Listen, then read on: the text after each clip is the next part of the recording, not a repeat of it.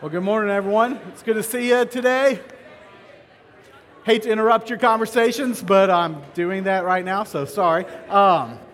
Hey, if I haven't had a chance to meet you yet, my name is Jake Box, and I'm a lead pastor here at Midtown Church. And so glad that you're joining us, especially if you're just first time to join us on Sunday morning. And we gather on Sundays for different reasons, but one of the main reasons is because we need to be reminded that there is an awesome God who's real, who loves this world, and is working to restore it. And this week, especially in light of another school shooting that happened not far from here in Houston, that like terrible reminder, like this is a broken world and desperately in need of being restored, and just the reminder that that's what God's up to. That he's working to bring restoration, and that he's bringing that restoration personally in our lives and then sending us out to help bring that restoration to this world. And so let me just begin by, let's pray for the families affected by the school shooting, Santa Fe High School, and just ask that God would indeed, even this morning, remind us of what he's up to, and that we would be moved to join him in that. Father God, we come with heavy hearts, just thinking about the tragedy of the latest school shooting, and just, Lord, the individuals that were impacted there, families, parents, friends that are mourning the loss of their kids and friends, and God, it's just horrific, and Lord, we know too that, Lord, that's just one of the many tragedies happening throughout our world, and it's just a stark reminder that this world is broken and in need of being made new, need of restoration. And God, we come to remember that you are a God who's come to change the world, come to restore us and to restore this world, to make all things new. And that you've done that by coming after us and sending your son to die, Jesus willingly coming to have your life, your body broken, that our lives and our world could be made whole. And God, we want to be a part of what you're doing in this world. And we thank you for what you're doing in our lives to save us. May we join you and bring good news that brings joy to the people in our life and to our world. God, would you be honored in our time together as we open up your word? In Christ's name we pray. Amen. Okay, hey, let me begin by a little rant. I don't know about you guys, but I hate products that claim to be life-changing.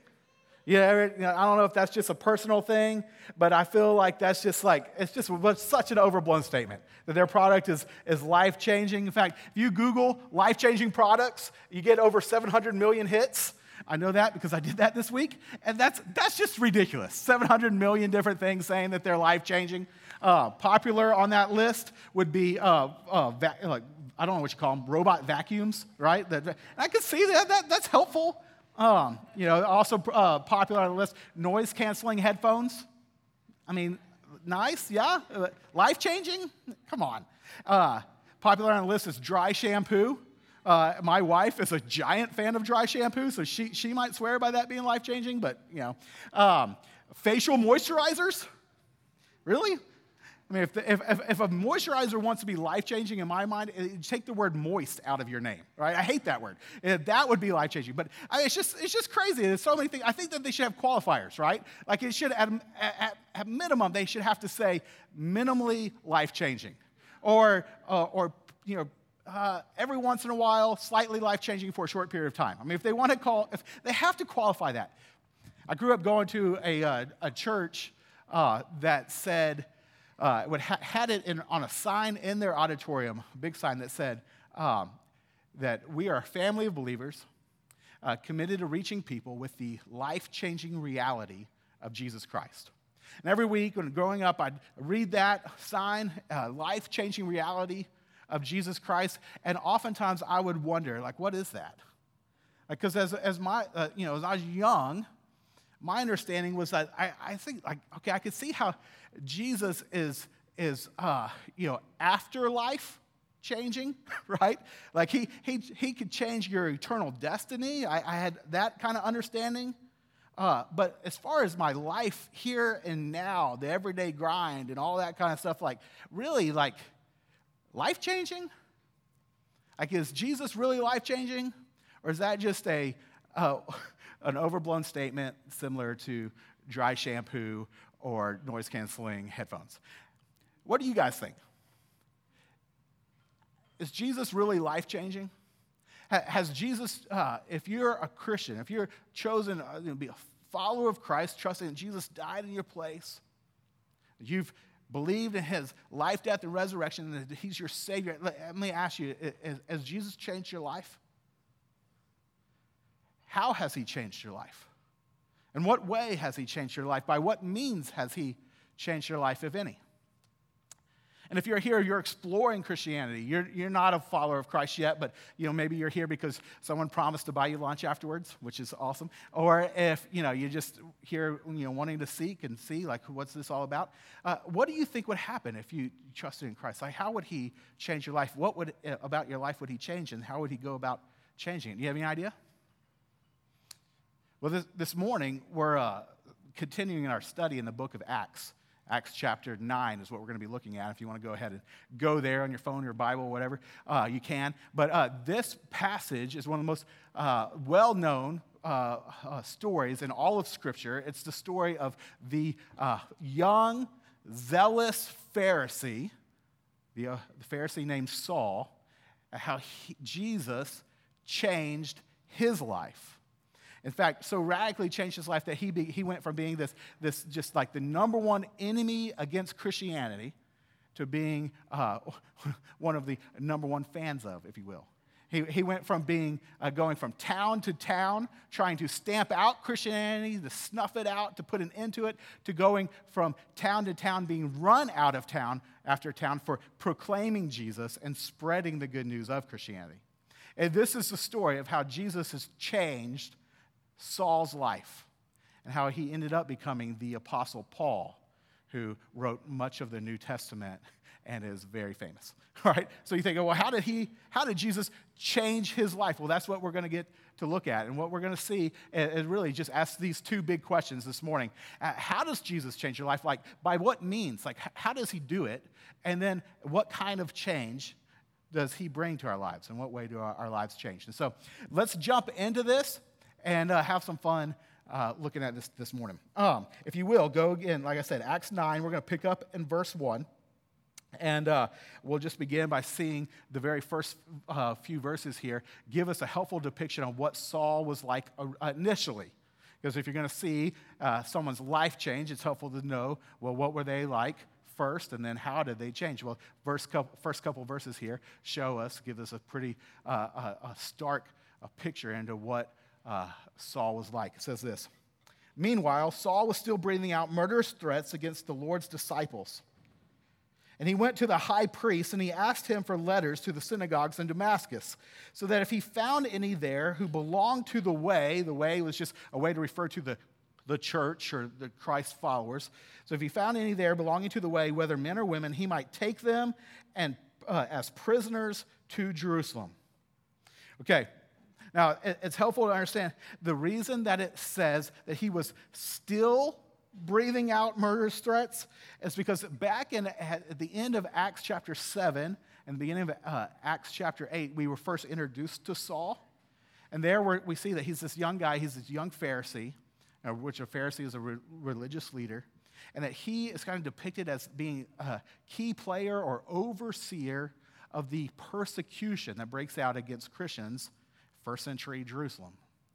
And that he kind of oversees the stoning of Stephen, first martyr of Christianity, and then this persecution in Jerusalem just breaks out, and they're going house to house, taking and arresting Christians, men and women, all over the place. And what we see here is that Saul, it says he's still breathing out threats, and in fact, he's so zealous for wanting to snuff out Christianity that though in Acts 8, he had basically run most of the Christians out of Jerusalem, that didn't satisfy him.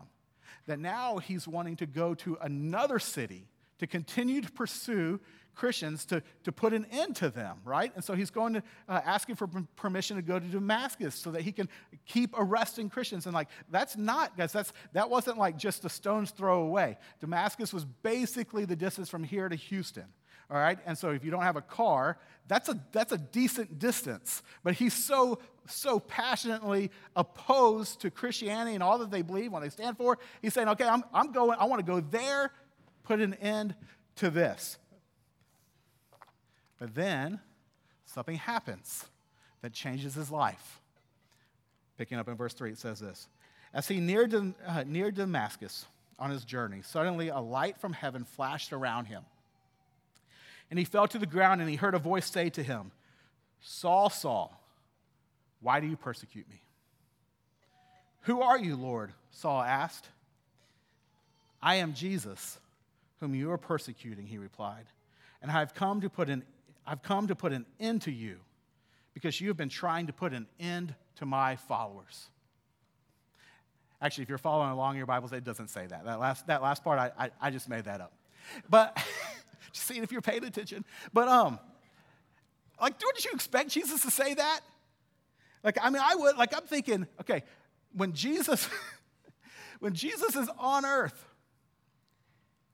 his number one group of enemies is Jesus didn't treat them as enemies, but they treated Jesus as if he was their enemy. They hated him. They opposed him. It was the Pharisees. It was the religious leaders. In fact, they led the charge to see Jesus crucified. And then now, when Christianity is spreading the good news of what Jesus did on the cross to make the way for us to be reconciled to God, when that news is beginning to spread, it's the Pharisees, specifically Saul, trying to stamp that out, trying to put an end to this movement, to try to keep the good news of what Jesus done from getting out to the people. And so when Jesus shows up to Saul on his way to Damascus to arrest Christians, wouldn't you think that he would show up to say, hey, guess what? I'm real, and I'm here to judge you and condemn you and put an end to you. That would make sense to me. But guys, that's not what Jesus does here. And what we get to see in this interaction between Jesus and Saul, the number one enemy to Christianity, is what we get this insight into how Jesus begins to change our lives. See, what Jesus does is that he, in love, pursues Saul. He confronts Saul, yes, why are you persecuting me? But he confronts Saul not to condemn him, but to change him. And he confronts him for the purpose of confronting him with his reality, not to confront him with judgment. That what he wants, what Jesus wants, is for Saul to know that he's real and that he really has lived, died, and risen again. And so the resurrected Christ appears to Saul on his way to Damascus as a way of pursuing Saul in love. And guys, that's how Jesus begins to change our lives. He's the initiator. He comes after us. Put it this way, we are changed by Jesus' pursuing love. We are changed by Jesus' pursuing love. And what I love about this story, one of the many things I love about this story, is that if Jesus would pursue Saul not to condemn him, but to change him and to call him out of a destructive life and into a significant life, which is what we see play out here, if he would do that for Saul, he would do that for anybody. Again, Saul's number one enemy to Christianity. Jesus shows up to pursue him. If he would pursue Saul, he'd pursue you. He'd pursue your friend. He'd pursue anyone that you know. There's no one that's so far gone that Jesus says, be done with him. If he'd come after Saul, he comes after you. Isn't that awesome? And when he comes after you in love.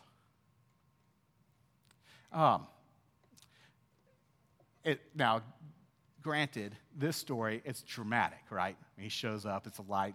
Saul falls to the ground. He hears this voice of God. Usually when Jesus pursues us, it's not like that, all right?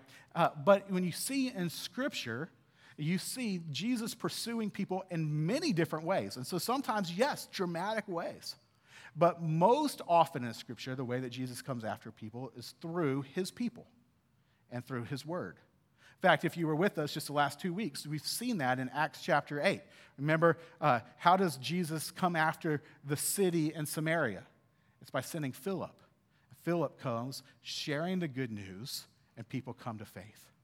They believe that Jesus has truly lived, died, and risen again, and they believe the good news. Or then last week when Josh was teaching, we looked at the story of the Ethiopian eunuch, and in that story, how does Jesus come after him?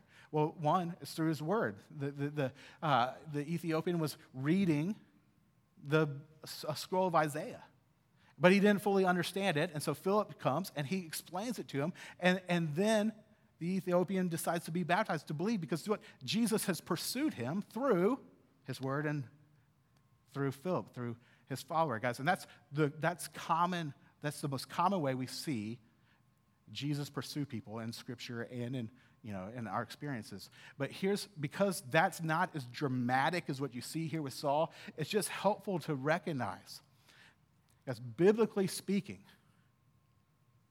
if any of you have come to recognize who Jesus is and to place your faith in him, biblically speaking, from the perspective of God, that was done as a result of Jesus pursuing you, not you figuring out him first. He was the cause. He was the initiator. He, in love, pursued you, just like he does Saul here. And if you're here today and you're exploring, you're not a Christian, and you don't know if you ever will be, but you're curious, again, from the Bible's perspective, what that means is that the whole reason that you're curious and even willing to seek is that Jesus is pursuing you in love. He's coming after you. He's chasing you down because he loves you, and he wants you to know him, and he wants to know you and have a relation with you to a greater degree than you do, than you even know. See, that this is how Jesus changes us. He pursues us. He comes after us. And when we recognize who he is, then he brings radical change to our lives. And specifically, he changes our entire perspective, changes our whole way we see things. See, I keep saying when you recognize that who he is, that's straight from this passage. Remember, it's in verse 5, to read it again. He says, when Jesus shows up, Saul says, "Hey, who are you, Lord?" Saul asks. He says, "I'm Jesus, whom you are persecuting," he replied. "Now get up and go to the city, and you'll be told what you must do." And the men traveling with Saul stood there speechless, and they had heard the sound but did not see anyone. And Saul got up from the ground, but when he opened his eyes, he could see nothing. So they led him by the hand into Damascus, and for 3 days he was blind and did not eat or drink anything. So Jesus pursues Saul. Saul recognizes, "Who are you?" "I'm Jesus." Okay. Then he's blinded, which is a wild part of the story, and he goes into Damascus, and for 3 days he doesn't eat or drink anything. He's blind. What do you think he's doing during that time? He's rethinking his entire life, right? I mean, if you think, I was trying to think, what would this be like? This is probably a terrible example, but if you won the lottery, on Friday night, you won the giant, huge lottery, and I don't know how the lottery works. I've never played it. But let's just pretend that if you win the lottery on Friday night, you can't turn in the ticket until Monday morning. And then so what do you do for the whole weekend? What are you doing? You're just thinking about how your life has changed, right? You're thinking about all the things you're going to buy, and all the worries are going away and all this stuff. I mean, you're not, because you guys are more spiritual than that. Money's not that important. But some people would just be, they're seeing all their life through a completely different perspective. Well, guys, that's what's happening for Saul here. For 3 days, he's seeing all of life through a completely different perspective. Because remember, Saul absolutely did not believe that Jesus was the Messiah, which is why he was trying to end Christianity, because the Christians believed that Jesus was the Messiah. And yet here, Jesus, the Messiah, shows up to him, resurrected from the dead, says, "Here, I am Jesus." And all of a sudden, everything changes. His entire perspective changes. His perspective about who God is, about who Jesus is, about his need, Saul's need for a Savior. Because he'd have to think, I thought the Messiah was going to be this strong king who was going to come and free us from Roman opposition. But Jesus was this person who was actually, he crucified at the hands of the Romans. Why would that happen? He's like, wait. I think Saul, even though he's blind, was now he was well-versed in Scripture as a Pharisee. And I think he began to see parts of the Bible that he'd never seen before. book of Isaiah starts coming to life to him. Second half, the Messiah, who's a suffering servant who would die for the transgressions of the people. He says, oh, they could never understood that, but how? Oh, that makes sense. Jesus. The whole animal sacrifice is the Old Testament. I've never understood why. How could an animal atone for the sins of people? It doesn't make any sense. Oh, wait, what if they're pointing to something, to the Messiah who's God the Son who would die for the sins of the people? That makes sense. And all of a sudden, he begins to see clearly, even though he's blind. He's able to understand Jesus is the Messiah, and I needed a Savior, and he's come after me, not because I deserve it, because I was trying to kill Christians, but because he loves me, and all of a sudden, his entire perspective changes. See, Jesus changes us by his pursuing love, and what he changes our entire perspective when we recognize who he is. That's the first thing. Let me keep going, because it's a great story. Just keep rolling with it. Pick up in into verse 8 again. He says, so they led him by the hand into Damascus. And for 3 days he was blind and did not eat or drink anything. In Damascus there was a disciple named Ananias. And the Lord called to him in a vision, Ananias. Yes, Lord, he answered. And the Lord told him, go to the house of Judas on Straight Street and ask for a man from Tarsus named Saul, for he is praying. And in a vision, he has seen a man named Ananias come and place his hands on him to restore his sight. And I love Ananias' response here. Lord, Ananias answered, I know that you're God and you're probably omniscient and you kind of know everything, but I don't know if you're aware of the word on the street, because the word on the street is like, have you heard that there are many reports about this man and all the harm he has done to your holy people in Jerusalem, and how he has come with authority and chief priests to arrest those who call on your name? Do you know that, God? But the Lord said to Ananias, go. This man is my chosen instrument to proclaim my name to the Gentiles and their kings and to the people of Israel. And I will show him how much he must suffer for my name. And then Ananias went to the house and entered it. Guys, this is wild. Here's what I want us to see. Let me read it and I'll explain it to you. It says, placing his hands on Saul, he said, Brother Saul, the Lord Jesus, who appeared to you on the road as you were coming here, has sent me so that you may see again and be filled with the Holy Spirit. And immediately something like scales fell from Saul's eyes, and he could see again, and he got up and was baptized, and after taking some food, he regained his strength. Now, there's a lot going on here. For sake of time, what I want to see when it comes to the question, how does Jesus change us? This next thing in Saul's story, what we see is that Jesus changes us by his accepting love. Because it's highly significant that when Ananias shows up, well, that God would send Ananias, that Jesus would send Ananias, and then when Ananias shows up, he would say, just this part again, let me read it again. Jesus, who appeared to you on the road as you were coming here, has sent me so that you may see again and be filled with the Holy Spirit. And so the idea of being filled with the Holy Spirit, if you're unfamiliar with Christianity, the Holy Spirit's the third person of the Godhead, and it's kind of hard to explain. It's a Trinity, one God, three persons. But this is God himself coming to say, I'm coming to fill you. I'm coming to indwell you, to be with you. Like, you can't get any more accepted by God than that he would come to live with you. And Jesus sends Ananias to say to Saul, I want to be with you. That I've accepted you to this degree. And remember, not based on anything Saul had done. I mean, Saul had absolutely done nothing to deserve this.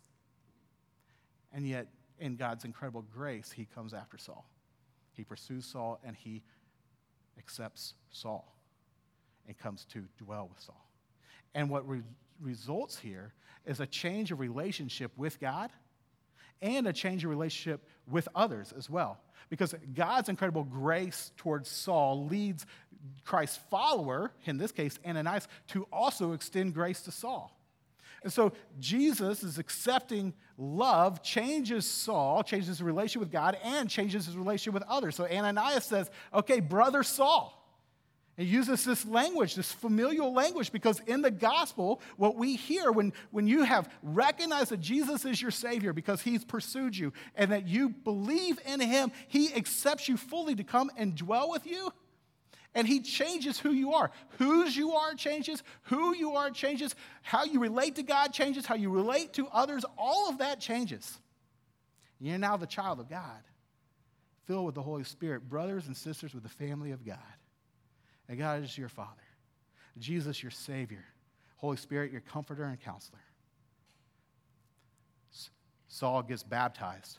It's his way to go public. Say, hey, I am united with Christ and united with the community of believers. These guys, you see, how does he change? How does Jesus change Saul's life? The very people that he was coming to arrest and kill now are his brothers and his sisters. The God that he had rejected had pursued him, and now he's his father. Saul, his son. Relationship with God, relationship with others changed completely. There's so much more on that I'd love to talk on, but I'm going to keep moving. So then, after that, we read this. Saul spent several days with the disciples in Damascus, and at once he began to preach in the synagogues that Jesus is the Son of God.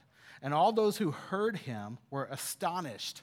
They're astonished because this is radical change. Can you feel this? So they're astonished and asked, isn't he the man who raised havoc in Jerusalem among those who call on this name, like the name of Jesus?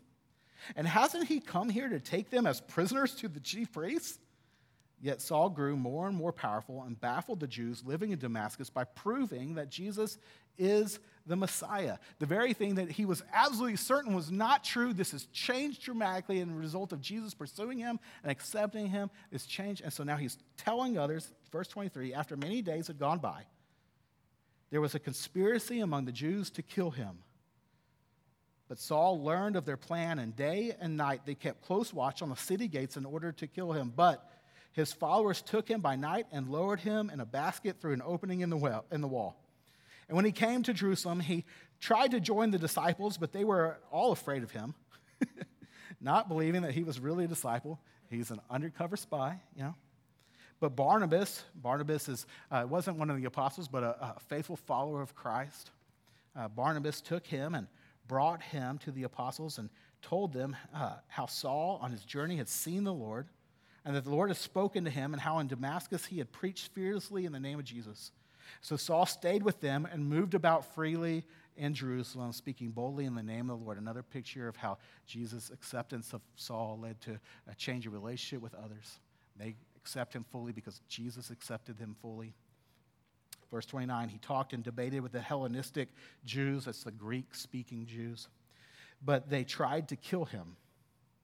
And when the believers learned of this, they took him down to Caesarea and sent him off to Tarsus. And then the church throughout Judea, Galilee, and Samaria enjoyed a time of peace and was strengthened, living in the fear of the Lord and encouraged by the Holy Spirit, and increased in numbers. I read that and just think, man, what was Saul thinking?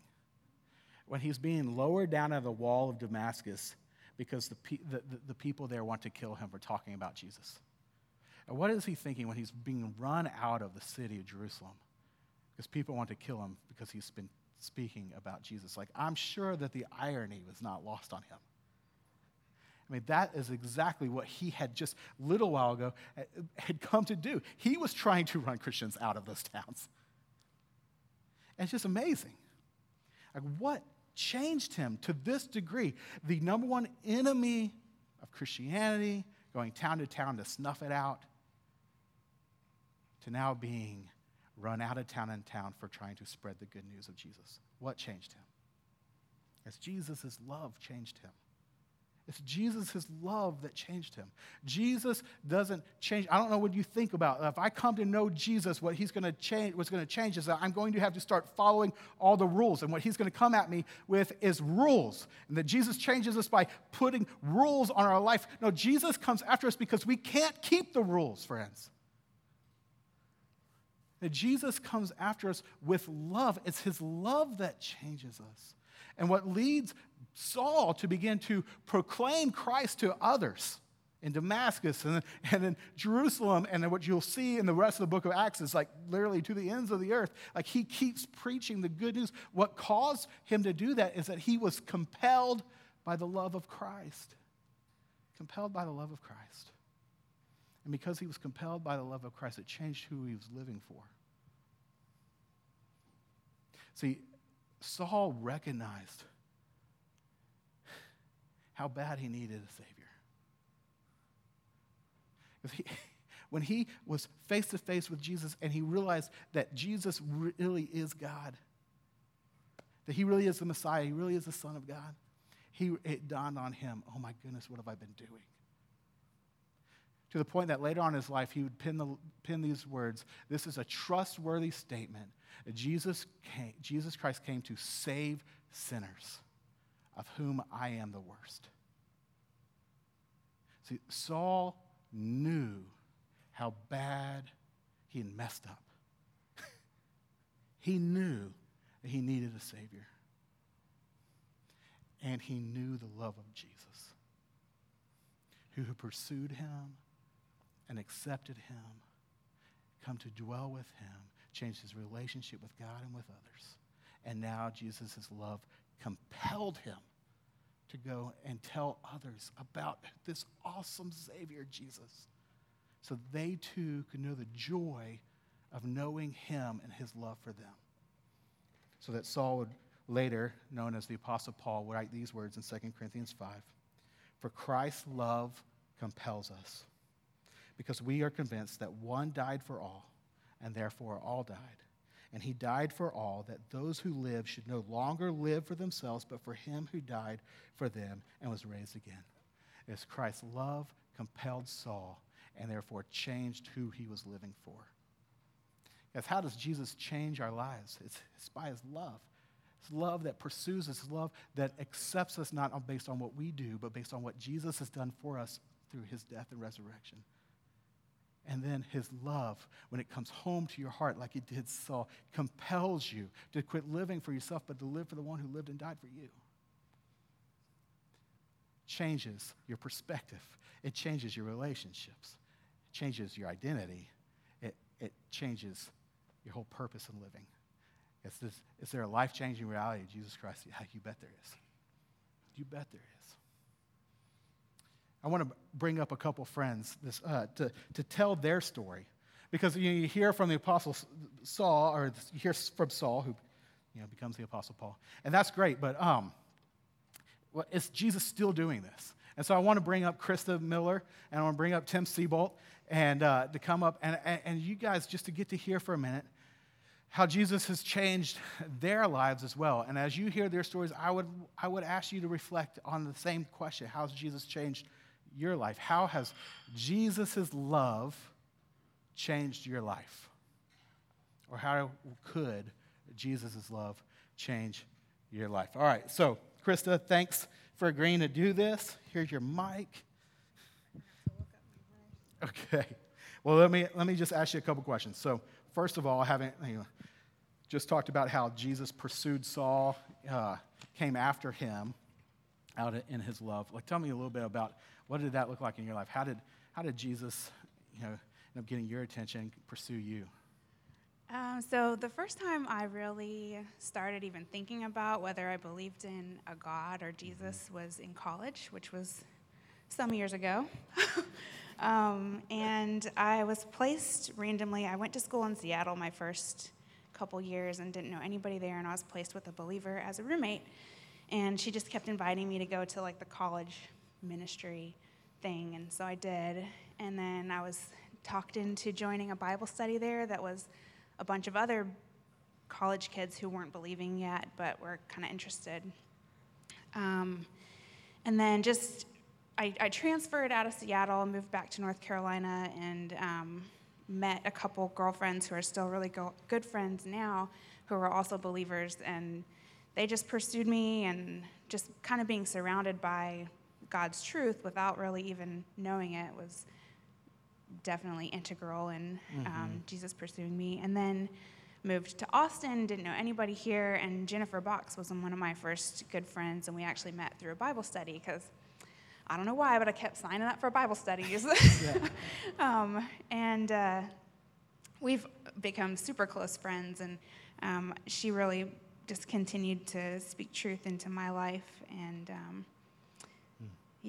So through Jennifer, yeah, and I didn't want to believe it. I was like all on board with like the morals of the Bible, and like definitely there's a God, but like I can't get on board with the Jesus rising from the dead and like the miracles and things. I was like, there's some practicality here, but I can't commit the whole way. So that's where I was for like 15 years. So what changed? So one day I was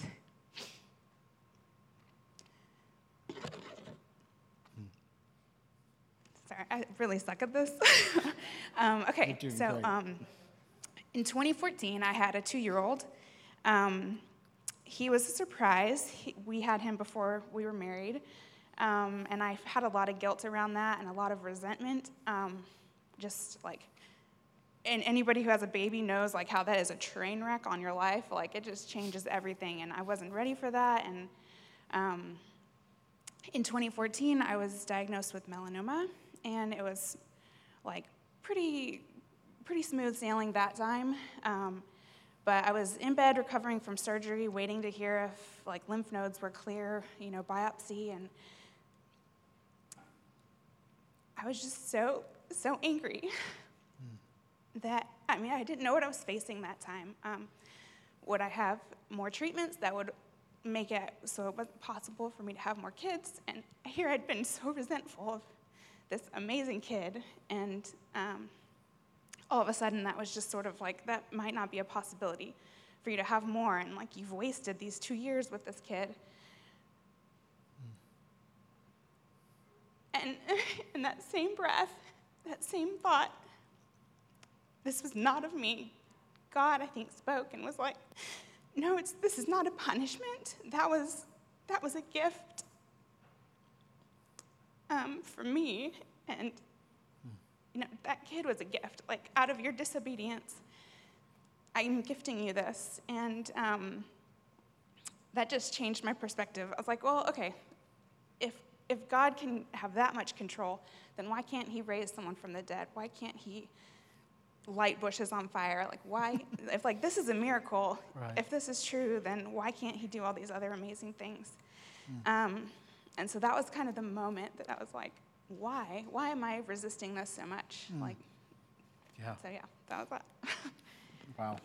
Well, tell me, I know your story, and so there's so much that I wish everyone would get to hear, but just tell me just kind of quickly, like, what's changed for you since then? So since then, I was in remission for a while, which sounds really dramatic because that first bout with cancer was not that big of a deal, it felt, but it came back, and I just finished an entire year of cancer treatment and surgeries, and that was not fun. It was debilitating on days, and but my whole perspective on purpose has changed. I had to write some stuff down. First of all, God continues to place people in my life who are just blowing me away. We had a meal calendar, and people watched Colin when I had to go to doctor's appointments or when I wasn't feeling well, and they're all from Midtown, or at least people who I've met through Midtown. They might not come here, but they're all Midtown people that God has strategically placed around me. And then also my hope just lies with God and not with life or with success or with, all these things that you think come along with maybe becoming a Christian. Like, stuff doesn't get easier when you become a Christian. There's just a different focus. Like, there's something else to hope for. Yeah. And that's been a big difference for me. And I brought Isaiah 54 with me. Isaiah 54:17, it says, "But in that coming day, no weapon turned against you will succeed. You will silence every voice raised up to accuse you. These benefits are enjoyed by the servants of the Lord." And for me, that doesn't mean that, you're going to defeat cancer. You could potentially die of cancer, or it could come back, or you could lose your job. It doesn't mean that the weapons are actually not going to succeed in that way, just that nothing can take away the hope of the Lord, and then also the love that you can show others Yeah. through God. So no weapon's going to take away my ability to love others. So brand new hope, brand new perspective, Yeah. relationship with God and others. Yeah. Hey, thanks for sharing. Yeah, no That's problem. really awesome. Thank you, Krista. Thank you. Woo-hoo. All right, Tim. Come on, man. Tim is dreading this just a little bit. Come on, dude. I really didn't think this through before I said yes. All right, man. Tell me a little bit about your story. So, yeah, again, here, Jesus pursues Saul. Yeah, just look at me. We're just having a conversation. Don't mind these people. So Jesus pursues Saul in love, even Saul was running away from him or wanting nothing to do with him. Tell me a little bit about your story initially. What was your life like before Christ? Terrible. Do explain.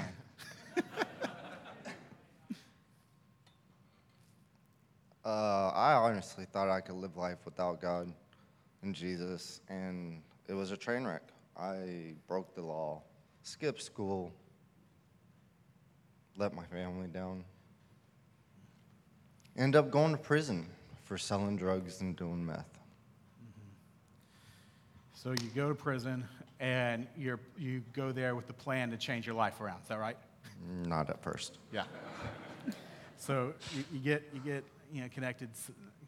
Some guys that you know. I ended up going in there, being a knucklehead, being a crash test dummy, and hooking up with the Aryan Brotherhood Okay, so how do y'all meet? at the church. The Aryan Brotherhood in prison. You have your meetings in their little local church service. Yeah. Awesome. And then what happened? One day when we were meeting at the church, they were showing the movie The Shack, which really touching. You feel like Jesus kind of breaks through in pursuing you through that movie. Like what was the message that? What did you feel like Jesus was saying to you there that changed really changed your life? That no matter how much you don't believe in him, you don't love him, you don't think he's real, he is, and no matter what, he'll always love you. Okay. And that was like that came home to you through that Yeah. movie, and it's like I don't want to put words in your mouth, but like I feel like that changed your life, huh? Yeah, it did a Tell lot. me how did your life end up changing with that realization and Jesus pursuing you in that way?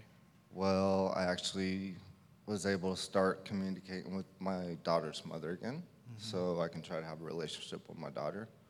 I got my family back.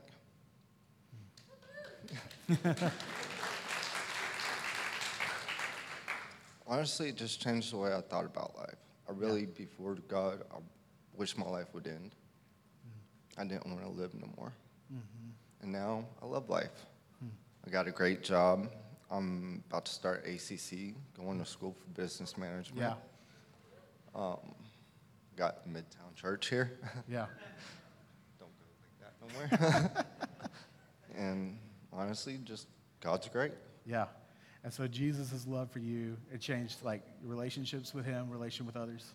Yeah, actually, people want to be around me now. Yeah. It's nice. We do, yeah. So it's fun. Okay, so you hear Saul's story, how Jesus changed his life, and you feel like, man, yeah, I can relate to that. I feel like I was Saul. Yeah. Like, And now, before I came back to realizing how Jesus loved me and living my life for him, yeah. when my sister passed, I honestly told God I wanted to punch him in the face if he had one. Yeah. And now Now I want to give him a hug. yeah. That's awesome, man. Thanks so much, dude. You did it. I owe you big time.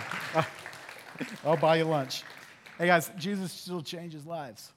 He still changes lives, and he changed it by his pursuing love. You recognize him, he accepts you into a relationship with him. It changes who you are, changes whose you are. change your relationship with others, and change the meaning of life. His love compels you. As Paul's prayer in the book of Ephesians, when he starts writing to this church, he says, here's my prayer for you, that the Holy Spirit within you would enable you to more fully comprehend the incomprehensible depths and width and height and breadth of the love of God. And as you get to know the love of Jesus for you, it changes your life. We're going to end the message by taking communion. And we take communion to remember how Jesus has loved us, that his body was broken for us, that his blood was spilled out for us, because he willingly, as the one who made us and loves us, he came after us to die for us so that we could be made to be with him. So as you take communion, I ask that you would just think about the very reckless, incredible love of God for you. And allow him to begin to change you and compel you to go with him, to love this world so that others can know his love. Communion table's open to anyone. You can come in the back and in front. We just ask that you place your faith in Christ already. If you place your faith in Christ today, even now, perhaps he's pursuing you, and you say, I believe that, then we would invite you to state that to God, and even just in prayer now, and then come join us in taking communion. It's open to you at any time over the next 3 songs as we respond in praise to God. Let me pray. Heavenly Father, God, you love us with a love that we can't even fully comprehend, but to the depth that we do, it changes us radically. Thank you for pursuing us. Each one of us has our own story of how we had turned away from you, but you came after us. Thank you, Jesus. Thank you for accepting us. That when we place our faith in you, we know that we're brought into a relationship with you. You're our Savior, you're Father, you're our Father. Spirit, you're a counselor. I thank you. Would your love compel us to go with you to tell others about what you've done for them too, that they may know the joy of knowing you. In Christ's name we pray. Amen.